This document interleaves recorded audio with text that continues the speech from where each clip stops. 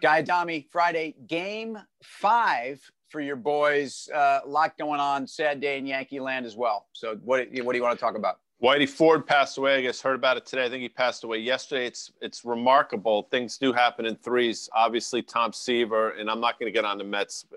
Tom Seaver, Bob Gibson, and now Whitey Ford. And I tweeted earlier that there's one hell of a rotation up there. And then you got Lou Brock leading off. It is sad. I mean, as a Yankee fan, you just wait for the next shoe to drop. You knew Whitey's getting up there in years, and it's a sad day in Yankee land. Without best pitcher in the Yankee history for sure. Really? So you're throwing Whitey best pitcher over Mariano, who was a unanimous Hall of Famer? Yeah. Well, I mean, honestly, you going apples and oranges on the closer? Yeah, I mean, closers. I don't even. I shall qualify best starting pitcher in Yankee history. How's that? Well, I mean, it's not difficult to do better than Eddie Lee Whitson or Denny Nagel or I'm trying to think who's the guy, Jared Wright, Hideki Arabu, the big toad. Look, dude, I'm flying pinstripes behind me today, so you cannot be coming after me. And as I've said many times, I'm bleeding New York before I'm going to go bleed Tampa. But I worry about you guys, because you can't lose either of the next 2 series without probably not being able to get over it. I mean, it's one thing to lose to Tampa, but you beat Tampa, and then suddenly you're playing your Astros, and I know you weren't whining, but there was a lot of whining in Yankee land. Yeah, there was a lot of whining in baseball. Let's not talk about it. Yeah, there's a lot of whining in baseball. I mean, look, it's pretty ridiculous, really, what went on with the Stros last year. And if the Yankees do win tonight, which obviously I'm hoping for, if whoever's pitching the first game, I have no idea for the Yankees. I don't give a shit who's up first. I am absolutely drilling that MFer and then sending the message. And if I get tossed, I get tossed. But hold on. You have to absolutely go after whoever the first guy up for the Astros. For the Stros. Yeah, well, sure. And it's your boy Altuve, right? I mean, does he lead off? I don't know. Honestly, I haven't been paying attention. It's a bizarre year. I have no idea who leads off for the Stros. It's pretty much the same team as last year. I get it. Verlander's down. I get that. Garrett Cole's not there. I get that. But, in terms of a lineup, I think it's the same team.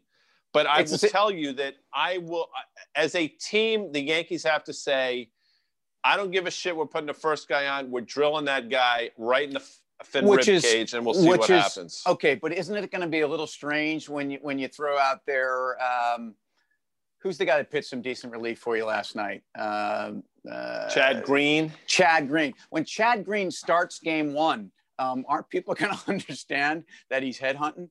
And they probably won't even let him start the game. I didn't say headhunting. I said in the rib cage. Purpose pitch. Chin music. Yeah. I get it. Anyway, look. Let's talk markets, because interesting week. Dow's S&P, we rarely talk Dow here. It's going to close up close to 4%. You've made a great point about the president finally tuning this market as he seeks fit. And it's also interesting, and pardon the pun here or the reference, but you talk about Whitey Ford. I mean, look at the auto stocks. And even the big bombed out industrial names have had a big run. In fact, Ford had a big week. And that's a chart that, dare I say, I kind of like. And I know autos have been, no mas, no bueno, no touch. But I think as you're looking at the way the market is trading, the push towards value and some of these industrial names is interesting.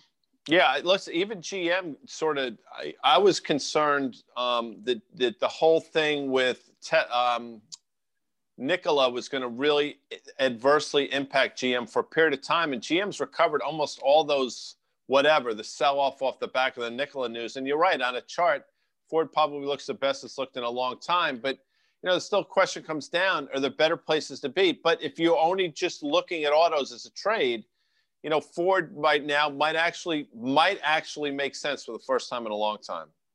It's, and I know it's hard to say this, and you have to look towards 2021. But in the second quarter, first of all, they came in with essentially half the loss on EBITDA. I think they lost about 1.9 billion. I know that's nothing to do cartwheels over, but it was significantly better on cost cutting and also the strength of those F-150s. Third quarter, very different story. And if you're modeling 2021, these guys are going to make somewhere in the neighborhood of $6.5 billion on EBITDA. If you listen to J.P. Morgan, don't listen to me, which makes this stock around 4.5 times PE. By the way, speaking of cars, notice that Trey Wingo checked in last night we were talking about you playing your 8-track player inside of your Nova, your Chevelle, whatever it was. So that was cool. I'm guessing, by the way, Trey, first of all, was driving a Monte Carlo, and I tweeted that out today. And I bet obviously the 8-track hit a soft spot for him, because I think he was going with some Meatloaf, Bat Out of Hell, possibly some Supertramp. My sense he's more a foreigner guy, but listen, that could be. And, I think he's somewhere between you and I in terms of age. And I know for a fact that his son went to Georgetown, actually played football at Georgetown. So we're wrapping a ribbon around this entire thing. We clearly love it. Trey is a Fast Money fan because, he's getting in our grill on the 8-track front. Well, it's important to note that the 8-track, the randomness of when you threw an 8-track tape on what you were going to get, is, I think, part of the magic of it, and part of the reason why the 8-track is the gift that keeps on giving when we talk about market analogies. Because again, this is one of these weeks. Think about where we came in. Think about midweek, or was it Monday night? We go home and the president says, you know what? It's all off the table. We're actually not going to do anything in the way of fiscal, and the markets really are going to finish the week better than they were before we started on the concept of even talking about fiscal. And that was my point. Maybe I made it clumsily on Monday night, but my point was he understands exactly what he's doing. He understands what's going to do the market. And I think in his mind, maybe I'm giving him way too much credit, but he's saying, you know what, I'll put this out there. The market will take a step back. I'll backtrack and say, I'm look at the magic of my negotiation skills, and the market will take 3 steps forward. And that's, to a certain extent, pretty much is what happened, because I think the only thing he really cares about in terms of the optics is how the market reacts, and he's succeeded on that front. Like him, hate him, revere him, not. I mean, you have to admit the guy's learned how to speak the language of the market, which is what we were talking about last night.